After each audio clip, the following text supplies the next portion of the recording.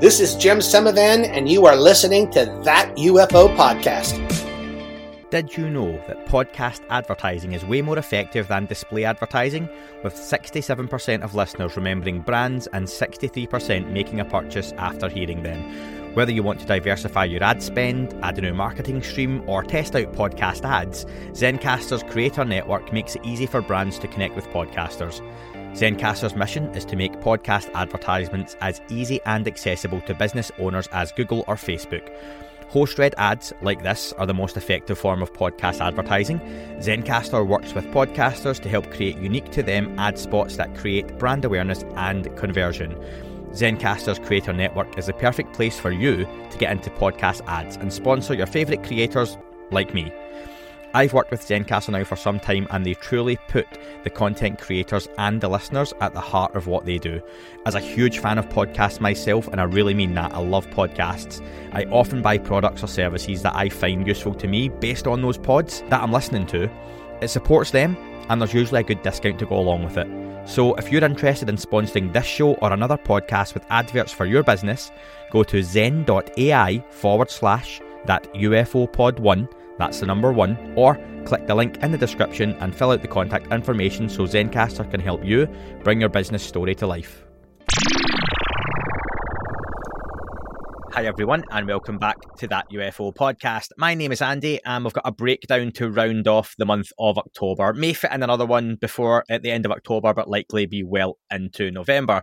Joining me to provide commentary, analysis, feedback, and all that good stuff is Dan. Welcome. Hi, it's nice to stop my globetrotting for a minute and take a breath and sit down with you and have a chat about what's been going on. Yeah, just for a minute or two before you head back off again, around the Americas, as they call them.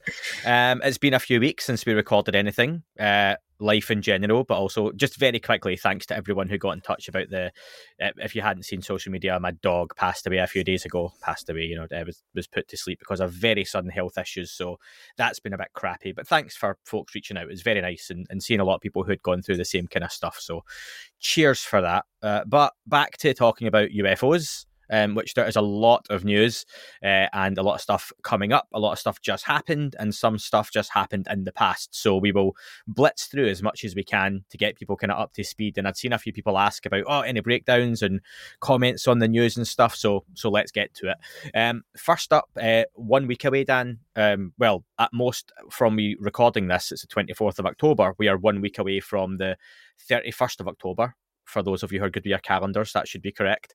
But the next unclassified UAP task force report should be due out. You, as with many other folks, are expecting it by this Friday, aren't you? Which is the 28th of October, yeah, because people tend to release stuff they want buried in news cycles on the Friday before a weekend, and it kind of goes away, doesn't it, and doesn't get discussed until the Monday, unless something else comes and takes over. So we're expecting that to come up, aren't we? Yeah, absolutely. I would expect it before the weekend. It's due by Monday. Could come out Monday. They could want the weekend to write stuff on it. Travis Taylor was involved in writing the one last year, and I'm sure he has said at some point over the last year he would have loved more time. But this one's going to be interesting because we've had the establishment of a new office, or a rebranding, once again, from, we had the UAP task force, then we went to AIMSOG, as they called it, AOIMSG, and now we're on AARO, which is the All Domain Anomaly Resolution Office. And yeah, so we have a whole new setup essentially. So it's going to be really curious seeing how much information they've been actually able to pass since that office was established. There's probably a whole bunch of bureaucratic things that have been taking their attention, getting their email set up, getting the computers up and running, getting those home VPNs going.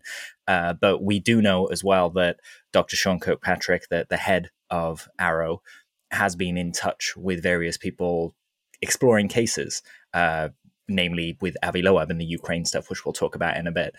So it's very active office, but yeah, I'm curious what's going to be in there. I would, at the very least, expect the same as last year in terms of just this is how many reports we've had, this is how many we've solved. But it's going to be curious seeing what's different to last year more than anything, I think. I think we mentioned this before, but it's worth pointing out that Dr. Sean Kirkpatrick hasn't had that long in role. again, similar to the last or the initial report, there was a lot of changes made.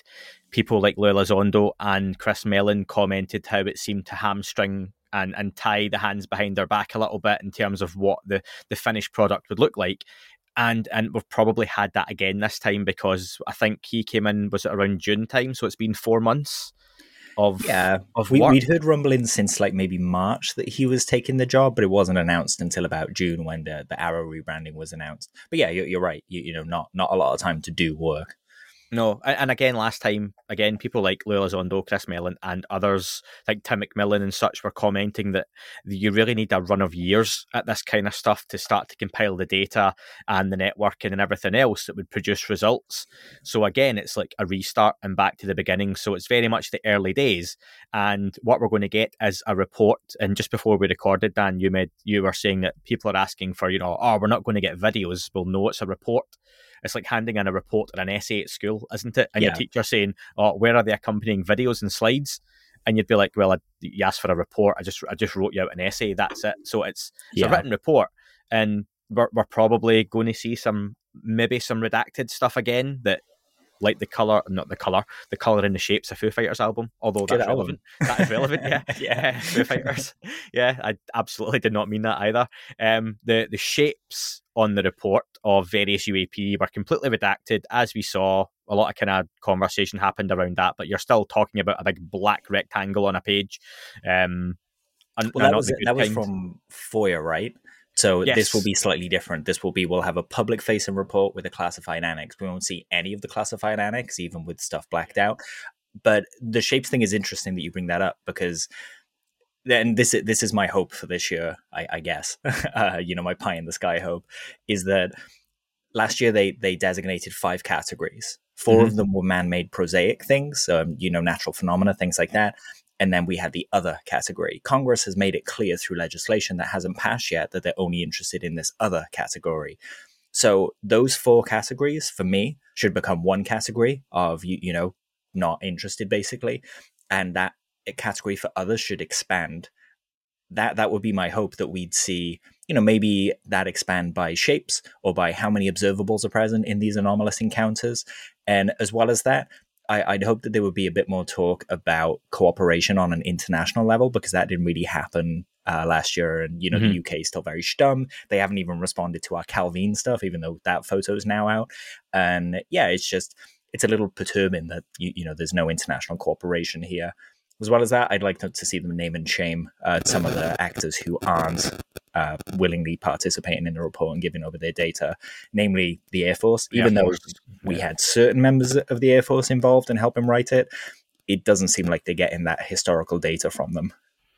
No, and I think, God, I'm going to butcher whatever this was going to be, and it could have been a really salient point. Was it Ben Hansen? Ryan Graves on Twitter had commented how there have been cases where airline pilots and crew are still, airline pilots are being again dissuaded or to not come forward, and that's still happening. So you could imagine that goes right through to places like the Air Force and such as well. And again, I've mentioned this recently in some interviews and I think Gary Nolan had mentioned, it's not just as easy for, even with immunity language being written in, that everyone's going to come running forward to talk about the UFO subject, because people have careers and aspirations and their own thoughts and opinions and bias. So it's not just as easy as everyone wants to come forward and talk about UFOs, and there is still a stigma in a lot of different places, in a lot of different in areas. Even with people who are seeing things they can't explain, they don't immediately want to think about the potential of what it could be, and that it will be something likely prosaic.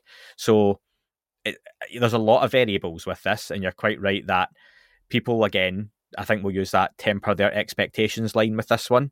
And it's one of those, again, go in just expecting the bare minimum, and you might come out pleasantly nonplussed, not even surprised. But yeah, it's I think so. And it's not, last year there were talk of it being a nothing burger, that there was nothing in the report that was relevant, when actually, which wasn't true. That wasn't true. I agree. I think the fact the report's even happening at all is kind of miraculous.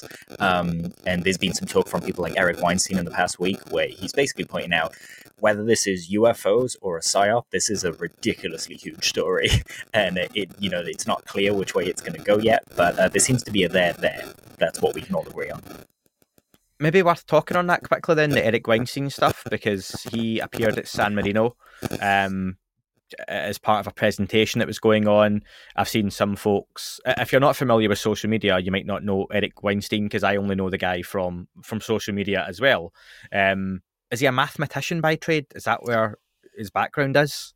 I don't know exactly, but I would say mathematician, physicist. That's what I hold him in my head as. Clever guy with millions of followers. Super intelligent guy, and someone who kind of, I would say, spoke out against the establishment as well. So he's kind of been shunned from academic circles.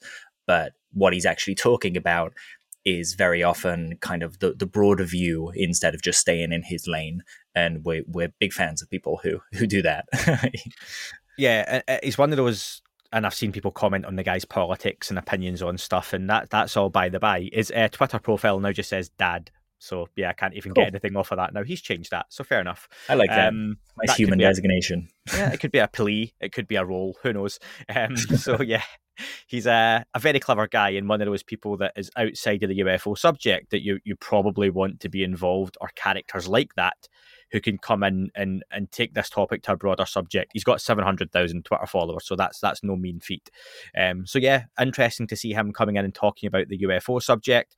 He did meet with Lou Elizondo some time ago. They posted a picture together, didn't they, on social media as well.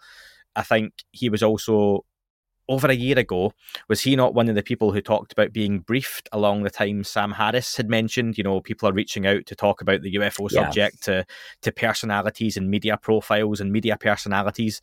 And there we go. And it might have taken a little bit more time, but all of a sudden he goes from being a healthy skeptic in the subject to, I'm now appearing at the San Marino UFO conference, and I'm part of a presentation and talking about, like you say, there is a there. And it's worth getting involved in this subject. And if we can get more and more of that happening, I think that's a huge plus.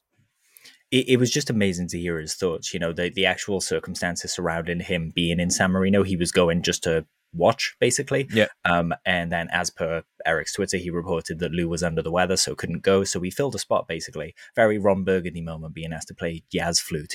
Like, please, I couldn't. And then he's the most prepared person there. Yeah. 40-page PowerPoint on his sleeve. Well, exactly. With me. Yeah. And yeah, he laid out some interesting thoughts that, like we already said, came down to there's a there. This is hugely intriguing. I'm along for the ride, even if, I'm being used to kind of get this message out. I think this is a really important thing to pay attention to, whether it's because there are visitors in our skies from somewhere else, or because we're being manipulated by an organizational structure that should have a higher bar, quite frankly, and shouldn't be doing this to people. Either way, bigger story. And you say, just to caveat that, there are visitors in our skies from somewhere else. They might just be not us, but in their own skies. So who knows? Yeah. Just for anyone who follows that particular path, but we could be here all day with that. Just to tag on with that report chatter, D. Dean Johnson, again, fantastic reporting in terms of Senate language. That kind of maybe boring stuff that people might be like, the SA 5950, which I've got written down here, which is the only reason I know it, is the Intelligence Authorization Act. The UAP-related text is in there as part of a huge bill. And as of October 12th, I don't think I've seen any updates since then. The UAP language is still in there, and I just wanted you to explain, though. It said that the final UAP language will be written in conference with the House in November. What does that mean, without putting me to sleep? I'll try my best. In a nutshell, I always use the analogy of train tracks. Mm-hmm. Basically, the conference is the last stop before this bill is put on the president's desk. So after conference, it will be presented to the president to sign. But conference is where both sides of the aisle, the Republicans and the Democrats, come together and privately kind of hash out the details instead of arguing them in public. That bill will then be presented in the House and voted on. More than likely will just pass once conferences happen, because that's where the details are sorted. They wouldn't present it if they weren't happy with it. once it's presented and signed off by them, it'll go to the president's desk. So the soonest that can happen is the 14th of November when Congress reconvenes. That'll be when conference starts. So I would probably expect it around Christmas again. You'll see that NDAA HR 7900 passing. I dream in these numbers now. I still remember the ones from years ago. And largely, though, because so much happens with all this stuff and names change and acronyms change with different organisations, and you've got the bill, people can get easily confused. I definitely do. If anyone thinks I don't, for the love of God, when I don't do these regularly, I do get mixed up and all over the place, and that's probably part of the reason these things happen. But this reporting going into the bill, ultimately, what is that going to achieve? So essentially, there are a few different aspects of the bill this year. We're going to get a do-over of the office, so probably a new name again. The name that's being floated is the UAP Joint Program Office. So a name that properly reflects that it's all of the different organizations coming together. And umbrella-wise, it will actually be kind of held somewhere where those offices can be held accountable instead of kind of policing themselves for it. Mm-hmm. Also in this bill, there is instead of just the aerial phenomena, they're emphasizing the transmedium aspects of it. So the undersea portion is now kind of in the UAP acronym. So that's being emphasized. We've also got language saying that anything that's man-made, they're not interested in. Actually, they're more interested in the anomalous stuff, which is, pretty startlingly clear in terms of whether they're looking for life elsewhere or something else. Mm-hmm. And then you've got the reporting apparatus that they're setting up. So essentially a private channel to whichever UAP task force is there, whatever it's called after this bill passes, where people can submit classified information with no fear of repercussions, essentially. So they can't be fired or lose stars or anything like that. They can just go and start talking about this in private sessions. So I'd emphasize that because there are a lot of people out there talking about once this bill passes, people can just spill the beans. That's not the case. It'll be private closed door sessions and we'll build from there. As well as that, the comptroller has been directed to go back all the way to Roswell and basically amass a timeline of the intelligence services dealings with UAP since then. So we should expect a huge report from the comptroller at some point detailing where and when exactly all these different projects like Magnet, Blue Book, or Sign, Grudge, or all these different programs over the years. We should get a nice, concise timeline from the US government after all of this.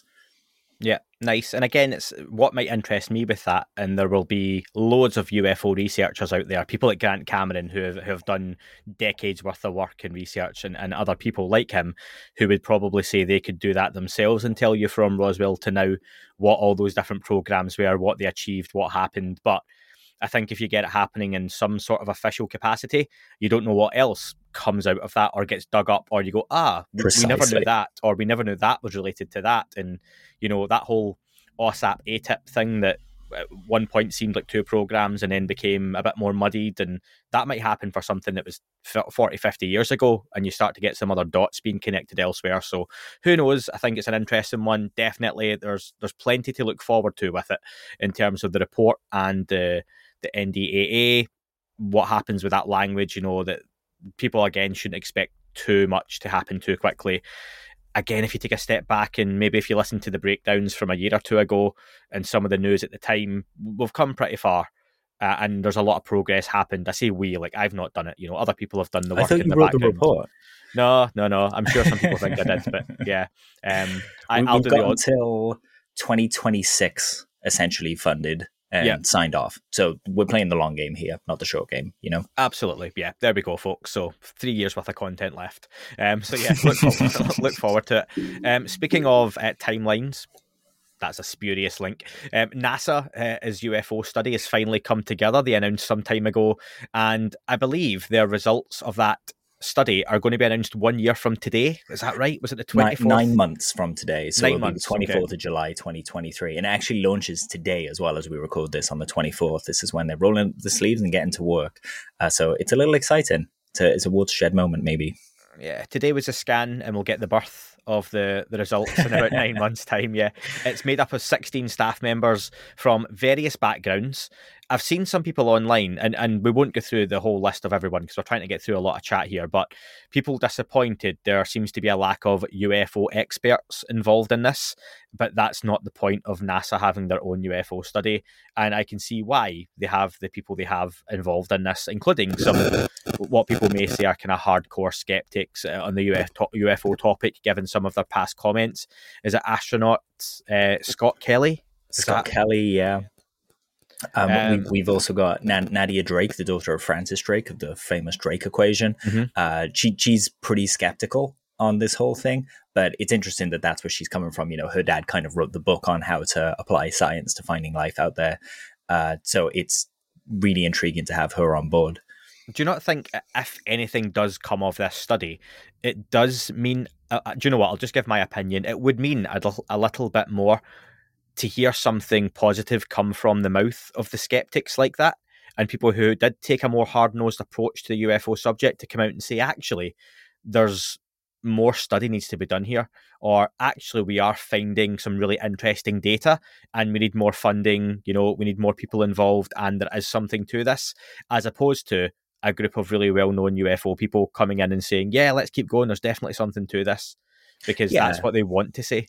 That's essentially, you'd be building in bias, right? And that's not what we want. We want a bunch of data that's really objective, that's really solid, that other scientists can pick up and run with. And that's hopefully what will come from this. This initial bit of the 9-month study is literally just the team identifying how data gathered by civilian government entities, commercial data, and data from other sources can potentially be analyzed to shed light on UAP. And it'll then recommend a roadmap. So we're not going to get to 9 months and have a declaration from NASA that these are real or not. There was a line in the announcement tweets where they basically said there's no evidence this is extraterrestrial. And a number of people push back on that because that can rightly be seen as a conclusion before the study, right? You know, science is science. You shouldn't be making up your mind before you do the study. And David Spergel, who's heading up the study, gave a statement. He said, I'm entering into the study with an open mind. I am hoping that we will be informing NASA not so much about the nature of the UAPs, but about how to design a program to most effectively understand their nature. That to me sounds like it's a foregone conclusion that they think UAP exist. That's kind of, an amazing moment for NASA to say that. Like, they exist. We're just kind of advising how to best study them. That's awesome. And rightfully so as well in terms of how to best study them, because all the data we have so far is from tools of war. And Ryan Graves himself spoke about this on the Joe Rogan podcast, where he was saying those FLIR cameras and things like that, they're designed to track enemies in a war zone. These aren't scientific instruments, and that's what we need to bring to bear. So NASA has all these gadgets so they can kind of scientifically do readings and gather data. I'd be really curious to see what NASA can see when they start looking through their data and kind of saying, okay, well, what was going on according to our instruments off the coast of California in November 2004 when Dave Fravor encountered this Tic Tac? Let's have a look. It should come up with some interesting results. Yeah, 100%. Those pilots in the Navy and stuff aren't out there flying about looking for UFOs as far as we know. They just happen to be encountering them and recording them as best they can on the data that we get to see. And we know they've got better stuff. We know they've got the HD 4K videos, all that good stuff. Close-ups so, with telescopic lenses. The beings waving through the window. Hi. That's a good point, though. It's worth remembering when we talk about like the Ben Hansen racetrack UAPs coming up, just because commercial airline pilots, when they film these things out the window, they can't just turn their giant planes and go look at this stuff in the sky. They are there to do a job, to look after a cabin full of people. We need a group of people who can go up and with a bunch of scientific instruments and fly towards these things. Hopefully that's what will come from this NASA study. A bunch of people that go, yeah, this is legit. Let's get in a plane and just fly around until we see these things. Like the UFO equivalent of the movie Twister, where they have the van that flies into the tornado and releases all the little balls. Yeah. There we go. Would you be on that team? I would want to be the guy in the truck who was further away watching the people doing, like you've said about going to Skinwalker Ranch and how you would camp out, and I'd be the guy in the hotel in Utah, like asking you how your night's going. Just on walkie-talkie with me, watching, very far away. Housewife shows and 100%. Yeah, that would be the difference. Yeah. So really interesting stuff. And you wanted to mention on Black Vault's John Greenwald's NASA internal emails on that too. Oh yeah, just John released a whole tranche of NASA internal communications, which were a whole bunch of different experts kind of trying to pass this subject. And I really recommend people go read it. It's really long, but just kind of have a flick through, and you can see how they're trying to combat their inherent bias by having more than one person present, by having not just skeptics, but also people who are a bit more open-minded. And they all argue and don't take it personally. And I think that was really cool to read. They're passing around essentially articles that, you and I and people in the UFO community have, pored over the past couple of years. And it's really cool to see scientists paying attention to that now and looking through for any nugget of information they can find. Ravi has just teamed up with Ryan Graves as well to launch the AIAA Community of Interest on UAP, which we'll talk about when we get to it. But yeah, there are some NASA scientists who aren't necessarily part of a huge cover-up that's decades long, and they seem to be willing to do the work here. So from an organisation hoping to achieve first contact, we move on to moment of contact. That's a far better link. Good segue. Yeah, Moment of Contact has just been released a few days ago, or almost a week ago now, by director James Fox to pretty overwhelming critical acclaim as far as I can see. We're going to do a full review, record that in the next day or two, and get that released for you for the middle of this week and end of the week on YouTube. Rumours are, and we'll keep our thoughts about the stuff for the review, but rumours are there are potentially accompanying data and videos to be released soon. James Fox, rumours were he had offered $200,000 for the individual to release the video to him of the alleged being from the Virginia UFO incident in the mid-90s in Brazil. And yeah, more and more. If you look at Ronnie Vernay, a Brazilian journalist on Twitter, he basically said, breaking news on this, it was today, actually, just an hour or so ago. After 26 years in silence, researcher Vittorio Paccaccini gave some explosive details about the Virginia beings during a Moment of Contact premiere. Essentially, he said that there's someone's given them permission to watch 35 seconds of video of the Virginia being in a secret spot. There is the creature in the video. The footage apparently does exist. I'll let you go in and read those yourself, folks. I'll put the link in to Ronnie's tweets. I'll just make a note of that, link to Ronnie's tweets, and be really professional, read that out on the pod. But yeah, I think it's one of those that, spoiler alert, there is no video footage of the being in the documentary, but I think James Fox made that pretty clear throughout the production, especially towards release, that he was trying to attain that. There are now rumours that this video might be there, and that would be absolutely huge if we could get a glimpse into any of that. Even a still frame of that, Dan, could be a pretty big story, couldn't it? Yeah, it would be a game changer for the documentary for me. One of my favourite things about the documentary, and I'll avoid going too much into it, but it's just the fact that James doesn't conclude. He's there to do an investigation. He's a few times kind of says, if this is true, this is huge.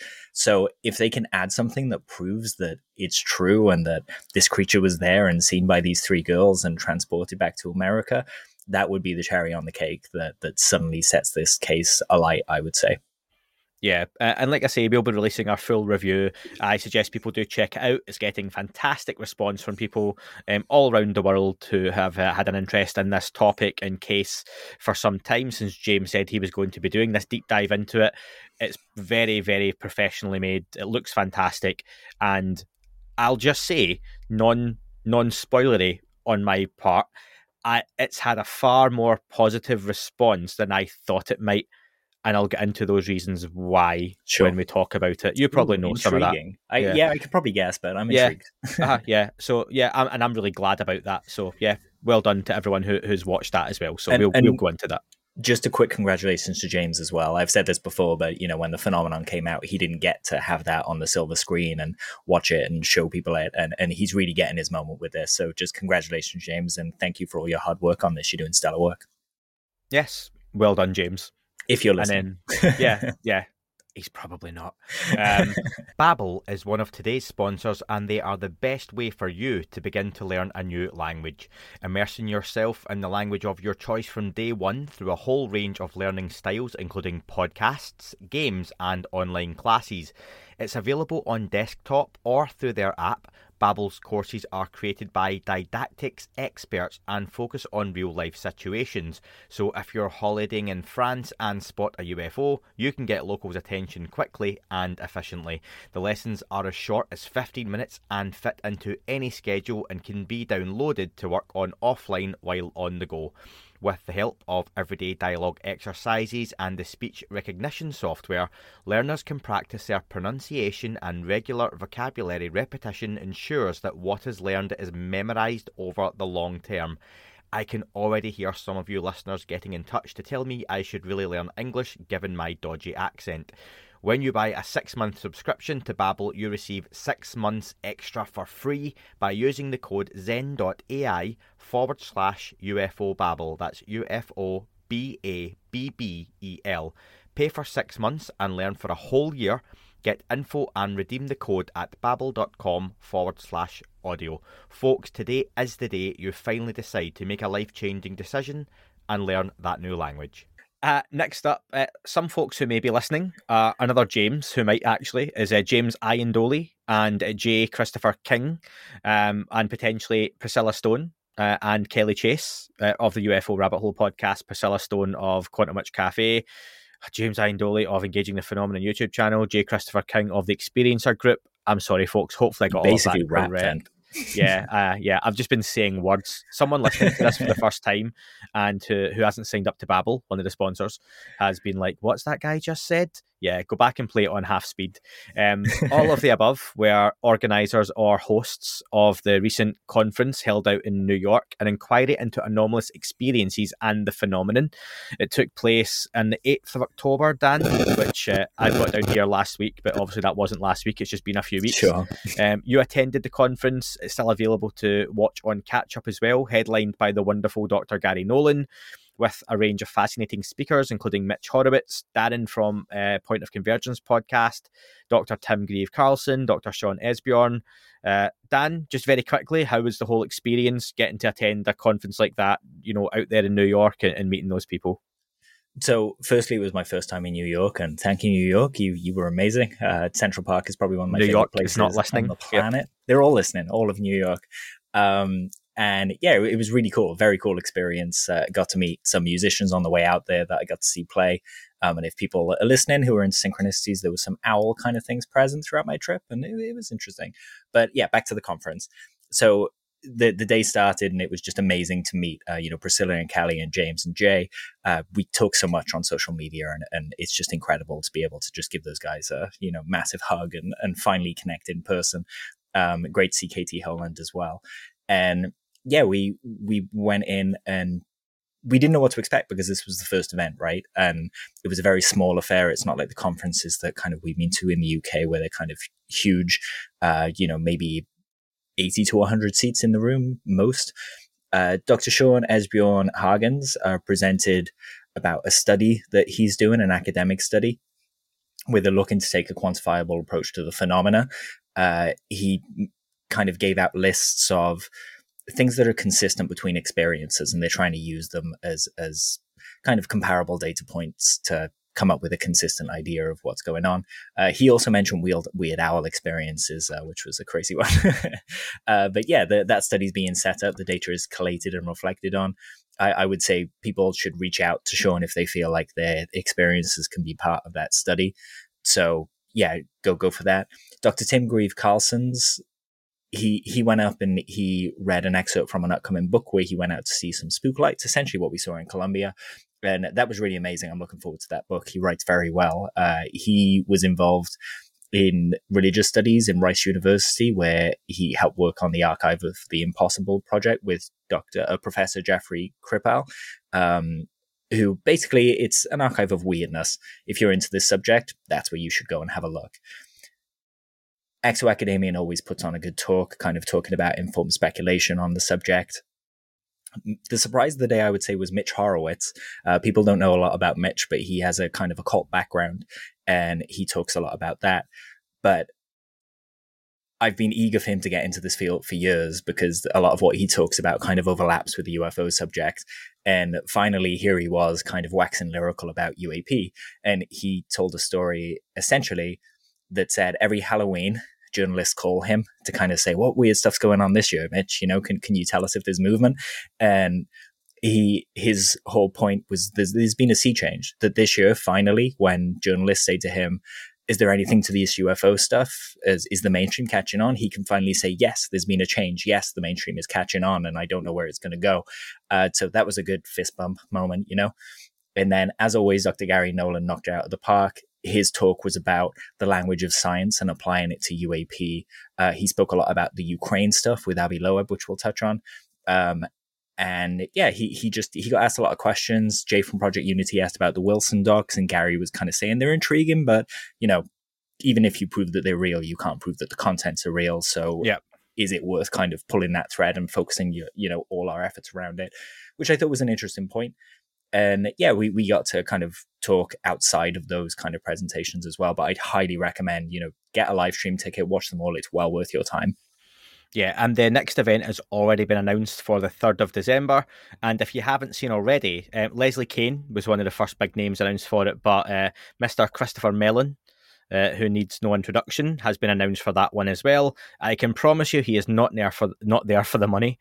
As you know, Chris Mellon is from a very wealthy family, like billionaires. And he is not attending those conferences. So that's a really good get for James and Jay, and I'm made up for them because that's someone that a lot of people I know want to see speaking on the topic. And he usually does a lot of his work behind the scenes, Chris Mellon, very much exclusively behind the scenes. So it's good to see him stepping out into public for that conversation. So yeah, I know James and Jay both messaged in the last couple of days they're going to come back on nearer the time to talk about the conversation, talk about the conference and what can be expected. And Mitch Horowitz, I was speaking to a few weeks ago via DM. He's going to come onto the podcast as well in the near future. So hopefully that one will be arranged for November.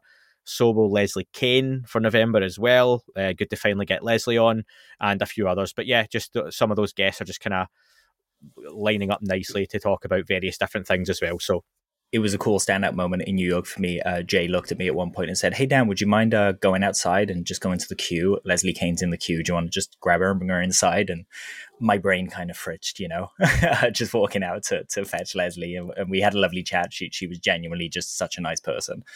Yeah.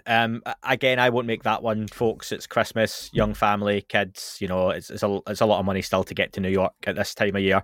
But hopefully, sometime next year, I can get out there for one of James and Jay's conferences. If you can and you're in the area, definitely attend. Otherwise, get a live stream ticket. I saw someone on Twitter had very kindly said that they would donate 5 live stream tickets for folks just because they were in a good place in life and could afford to do that, which I thought was very nice as well. So that was very cool of them. But yeah, if you can, folks, I think is it $25 for a live stream ticket? 25 at the moment, usually 30, but I think there's an early discount. Early bird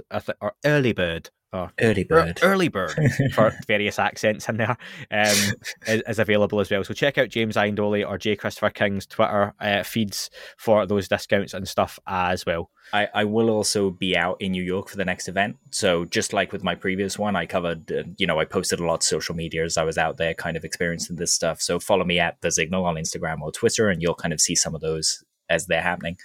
Or just follow him if you see him. Or just follow him, yeah. He sometimes drops gummy sweets behind him. You can kind of follow him, pick up. Also, I'd suggest follow, if you're on social media, at Inquiry Anomalous. Now, check the spelling of that, because I messaged James just checking he had spelled anomalous incorrectly, but he actually was a character short on spelling it the right way, so I had to go with anomalous. So it is... Yeah, you'll see the spelling of it is correct, but yeah, make sure you're following that one. I don't even know, Dan, if you had checked that out and saw that, but yeah, I checked with James Iandoli. I was like, you've spelled anomalous wrong, and he was like, yeah, we were a character short. So it was on purpose. Anomalous spelling for the word. I would just be like, that's a pun. Yeah, a letter had to go, and it was the O. So yeah, there we go. There's a slogan. But yeah, so that was a lot of the news, and I want to get through some other bits and pieces in quick fire format because I'm a bit short of time today, just getting back into this, and hopefully I've not sounded manically depressed after the kind of weekend I had. But a few you sound things. Beautiful. Oh, thanks. Shut up. A few things worth touching on. Some of you asked me to discuss a few different things with Dan. The first one is the Mars rover shot. So there was is it a Gigapan or something it's called, which the Mars rover takes pictures of the Mars landscape. Usually you see all kind of interesting or sometimes just shots of kind of browny red desert. However, there is, if you check the link in the description or various different accounts, there is a particular shot where something seems to be in the sky. All I'm going to say on this one is it could be something, it could be nothing. Many I know would say it's an artifact or a glitch. It doesn't appear in the next frame, which to many would indicate something was in the sky and then wasn't. And as we know, there shouldn't be anything in the sky of Mars, depending on your persuasion on a UFO topic. But I think it's one of those that if NASA, who are in charge of this rover, come out and basically say, oh yeah, it was nothing, half the people will believe them and half of them won't. I don't think there is really any way, is there, Dan, to address the artifact, because it's just one single point of a picture and the quality is such that you can't really zoom in on it unless it becomes a big pixelated blob. I mean, do you want to comment much more on it? I'd love it to be something. I'd love it to be an alien spacecraft flying about I zoomed in Mars. And I could see them waving. No. Yeah. I zoomed in, I had a look at some of the frames either side of it. If it was a camera artifact, i.e., part of the sensor was dying, it would be present in all of them. It could have been something kicked up by one of the wheels of the rover, but it doesn't travel too fast, so probably not that. But yeah, it's curious. But without a time machine, without a Tic Tac, we physically cannot go there and see what it was. Even if it's a fly, if in this situation, usually you get McWest kind of saying, that's a fly, that's a bug. If bugs are present on Mars flying in front of the cameras, Martian fly, that's huge, right? So, it could still be something prosaic, but incredible. More data, as always. So are you leaning towards, though, regardless, that there is something in the picture as opposed to it being an issue with the camera? Yeah, I would say I'm leaning towards there being something there. We've seen pictures of, maybe fungal formations on Mars, of things moving, things present in one photo and then not in another photo, not moving because we didn't have film. But yeah, there certainly seems to be a growing kind of idea that there is life on Mars. But when we say that, we're not talking little green men or gray men. We're more talking, bacterial or bugs or something like that. Yeah. David Bowie had a great song, Life on Mars. Great one. He did. Ryan Graves, pilot extraordinaire, was on Joe Rogan podcast recently. Dan, I've only seen the highlights of it, to be honest. Ryan Graves speaks incredibly well. I have asked Ryan to come on the podcast before. He's a busy man and he's got some other things going on. So polite decline from him, which is totally understandable.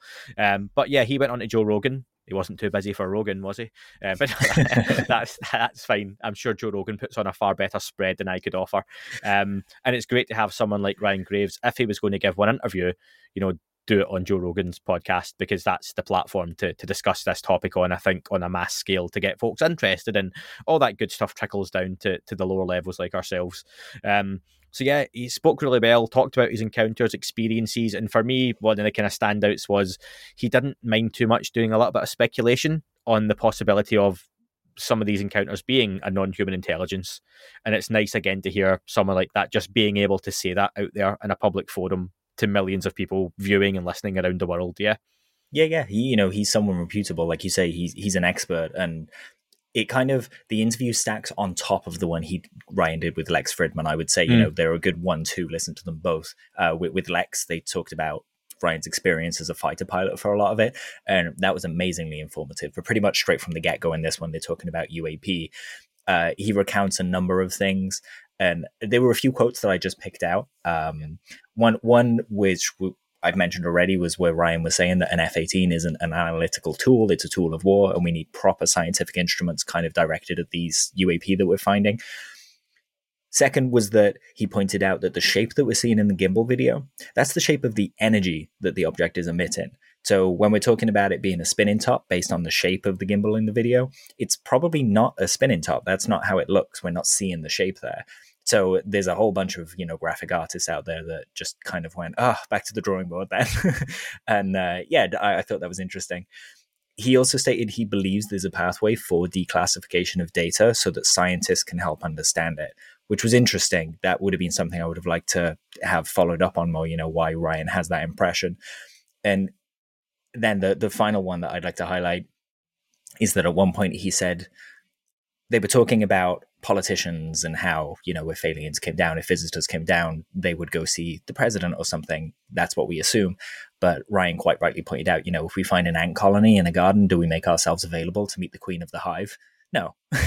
So it was a really good analogy for kind of saying, we think of everything in terms of politics, but something coming here wouldn't. And it's a testament to all these kind of school landings and things like that we always see happening. Do you know what? Can I just say on that point, people might be listening to this and thinking, yeah, but that's what I think anyway, that, why would they come down here? The point being, and what we're trying to say is, Ryan Graves is saying this to 3 or 4 million people, most of which don't have that deep an interest in the UFO subject. And it just makes them think that one line, especially something like that, for me, makes people go, I never thought about it that way. Maybe I should look at this slightly differently. And that for me is the big thing with these sorts of interviews. That's where I kind of, similar to Nope, the movie, that's where I took from that they put in this other idea of what these things could be in front of millions of people that don't engage a living with this organism. subject. Yeah. It's just like, okay, well, let's think a little outside the box here. Maybe it's not just something coming from another planet visiting. Ryan also posted the other day, I think it was October 19th, that the AIAA Community of Interest has launched. I mentioned this earlier, but basically they want to help. The community of interest is to study the unidentified aerial phenomena and educate government, academia, and industry on aerospace safety. So he's working with Ravi Kopparapu, who's a planetary scientist at NASA and is included in those emails that John Greenwald got from NASA. So if you want to find out what he kind of thinks of the subject, have a look through there. But they have 3 teams. There's the human factor, the outreach factor, and the hardware factors. So they'll be looking at the hardware. That'll be a very neutral point. Then there's outreach, which is pretty much what it sounds like. The subject matter experts talking to people who are interested in a scientific engineering way.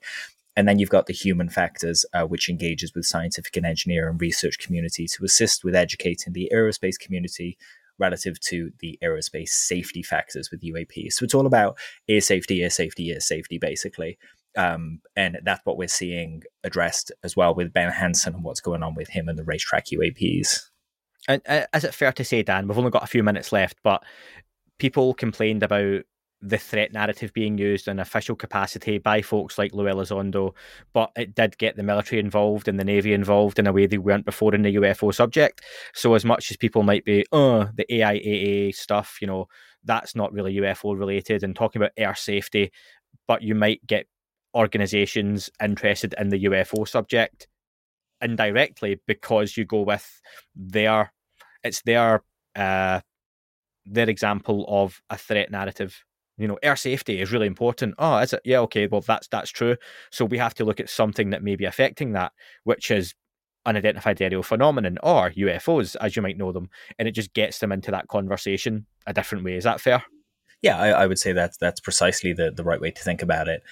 People are coming because there's a there, not because they agree that they're aliens. But I don't really care if they agree with, my thinking that it's something else and something other. The fact is they're looking at it, and that's more than we've ever had in this subject, looking at it with an actual open mind. And when they say about threats, it doesn't necessarily mean, as Stephen Greer would assert, that they're, coming down and blowing us up with these special bombs that they have.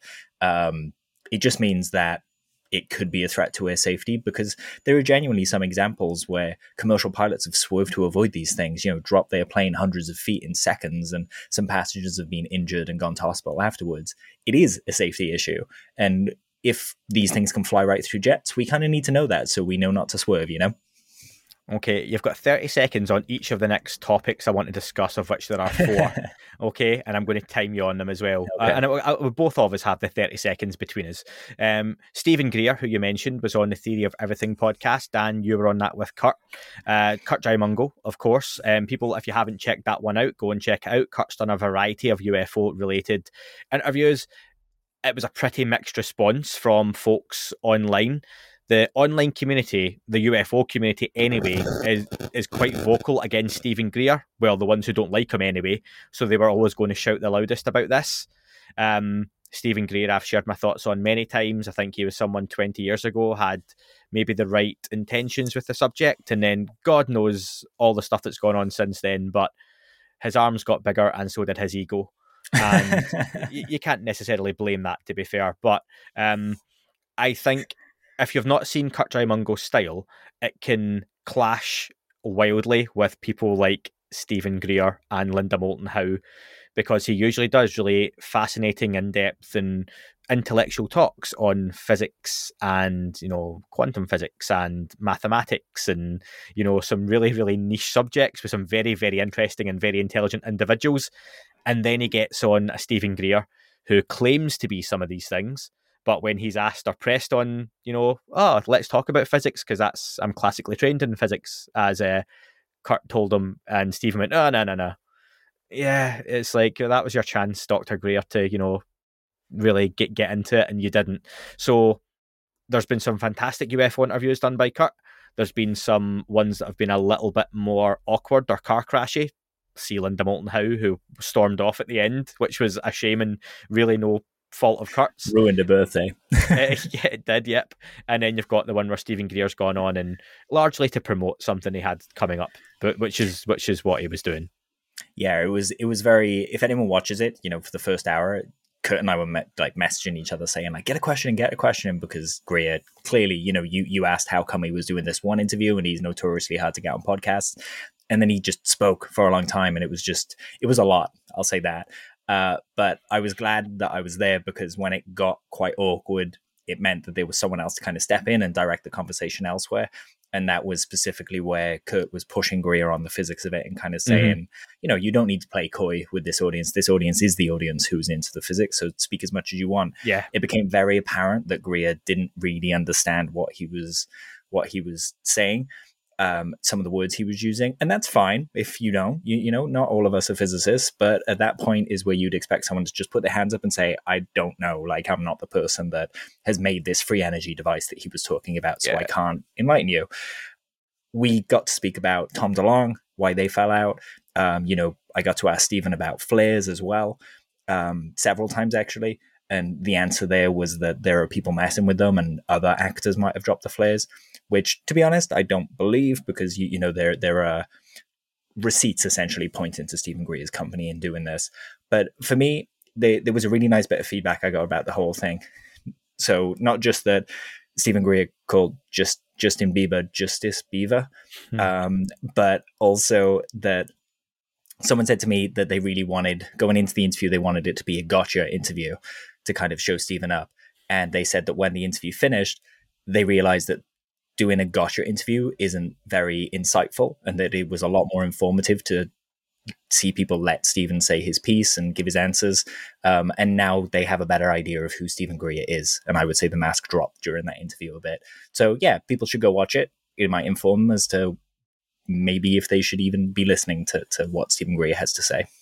Yeah, go on and check that one out. On the podcast next week is Dr. Stephen Greer with his fascinating new documentary. No, I'm joking. He's not coming on. He never gets back to me. So yeah, there you go. Go on, folks. And as always, make up your own mind on Dr. Greer. I know many of you are big fans of his, and that's absolutely fine. That's it. I'm not as much, but yeah. Just emphasize that even if you don't agree with Dr. Greer, stuff like CE5, human initiated contact, goes way back before him. Yeah. So, by Fui and what Dr. Greer is saying and what he's become over the past years, that's not a reflection on the subject itself. We've gone way over 30 seconds on that one. We have, sorry. Some of his documentary stuff is okay, bits of it. Very quickly, George Knapp had a piece on 8 News where he works out in Las Vegas on Radiance Technologies. They're a company that is employee-owned, ties to Travis Taylor and Jay Stratton, who famously, Travis Taylor was the chief scientist in the UAP task force, wrote the report. They have offices within Wright-Patterson Air Force Base and Nellis Air Force Base. The big takeaway from this, folks, was the president of Radiance Technologies is one Tim Tinsley, who has kind of worked his way up to be the president of said company. And a lot of people were jumping on his comment that they wouldn't shy away from getting involved with UFO or UAP related contracts. I think you can take the line with a little bit of a pinch of salt, because if you see the interview, and I'll put the link to it on the description, he's sort of asked the question, but you don't get to see him being asked the question, and he does that. Sure, yeah, we would get involved in UFO related contracts. Why not? We're a private contractor. You would want to. It'd be cool. It's very throwaway, and he's just being honest that we'd get involved, but yeah, I don't think there was too much to it. But what it did highlight is, again, the CV of Travis Taylor, which I always think it's fascinating more and more that the Skinwalker Ranch TV series almost seems detrimental through no fault of their own to the character of Travis Taylor. Yet people forget the kind of genius behind the man because his qualifications and academic background speak for themselves. Dan, you've got 5 seconds. I agree. Yeah, brilliant. That's 30 seconds. Things went really badly. I just want to touch on a couple of things, literally a few lines each, and we won't get to the bit at the end, but that's fine. Avi Loeb had commented on UAPs above Ukraine, saying there's pretty prosaic explanations for them, Dan. This disappointed some people, but what were your thoughts? Just that, you can feel free to disagree with Avi. I'm sure he'd welcome it if you presented that disagreement in the language that he knows, which is a peer-reviewed paper. Avi's written a paper, he's put it out. You can disagree with it, but you need the data to back it up. So, for example, he thinks that actually it's probably artillery shells. You could object on the shape of some of these objects, or maybe the fact that this study was done really early, so the war might have not kicked off and there wouldn't have been artillery flying around. But the point is, you need to speak his language, and that's where we have scientists coming in and kind of grappling over it. That Avi doesn't think it's bad to be wrong. He thinks it's bad to not investigate something. So he's just putting his assertions out so that they can be discussed. Yeah, and also, very quickly, we'll just finish on this one. The Ben Hansen racetrack UAP reports. Ben Hansen done a special update a few weeks ago on the podcast, thanks to Ben, on some pilots' sightings that were filmed, and also the audio was released of as well, which was really cool. Ben Hansen's been following this up, and he's getting reports from pilots all the way from Japan to the US and other areas as well. I just really enjoy seeing that kind of boots on the ground actual work, Dan, which can be a bit dirty at times, and people like yourself who are, you can call yourself a proper researcher now because you went to Columbia and you'd done some research. You've said it. I'm quoting you. No, but it's true. It's just I stick to facts, and that's it. Like yourself and Vinny and all the crew that done that, you went and researched something, and whether the final product is what some people were happy with or not, you went and researched it. These pilots may or may not be seeing something worth investigating, but unless they actually go and investigate it, unless people like Ben do the work and go, let's actually see what this could be. Let's go speak to these pilots. Let's go find the video. Let's go and do some stuff, as opposed to just sitting online and saying, yes, it is, or no, it's not. Then, you have to applaud the work people like Ben are putting into this as well. So, yeah, I completely agree. And Ben would be the first person to say, I don't know what these are. I just want to help figure it out. It's the same with the pilots that are seeing them. They're not saying that they're aliens. And that's the accusation that's being levied against them. This is the kind of work we need to be doing if we want to move forward in this subject. Not making conclusions on limited data, but just investigating. Because like we always say, there's likely to be a lot of different things that are causing these sightings. It's not just going to be one thing. Cool. Just to finish up, folks, Dan, I hate to ask you to make conclusions on limited data, but based on what you've seen with these reports from Ben Hansen, yes or no, are these pilots seeing alien-piloted spacecraft? Absolutely, they are. That is all for this week's show. Thank you very much for listening. Please remember to leave the podcast a review on your chosen platform. You can like, retweet and subscribe. That would all be very much appreciated.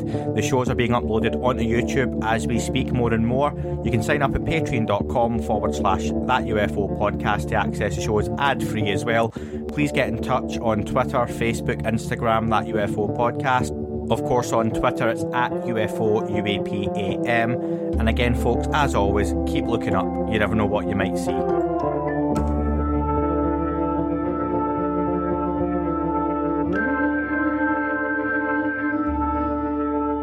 It wasn't a tic-tac and not quite a saucer, more like a hubcap designed by Chaucer, a little Baroque and quite steampunk, like Alice was playing bass for the Parliament of Folk. The little fucker hovered right outside of my window, and when I shoved out the screen, he made it an issue. I don't think he expected me to see his ass, but I'd had some champagne and smoked a little around.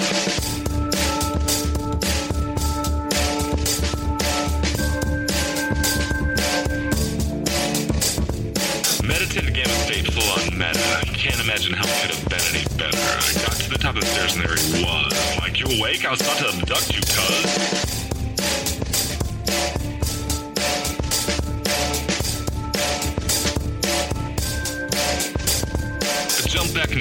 pissed myself, and I climbed out the window after the elf, and I woke up in my bed, and there was something on my head, and everything was weird, and everything was red. And I called out to my boys. They thought this was noise. They thought it was a dream. They thought it was my toys. They thought it was my problems, and they think I should seek therapy, and I don't know what it is, because it doesn't really scare me.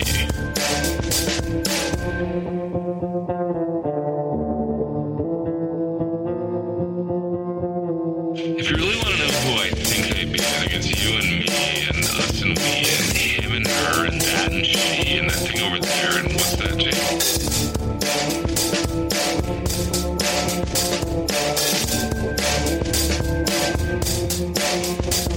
But if we're being serious, open your mind, consider your heart, consider time, consider your space, consider your lies, consider your life, consider your eyes.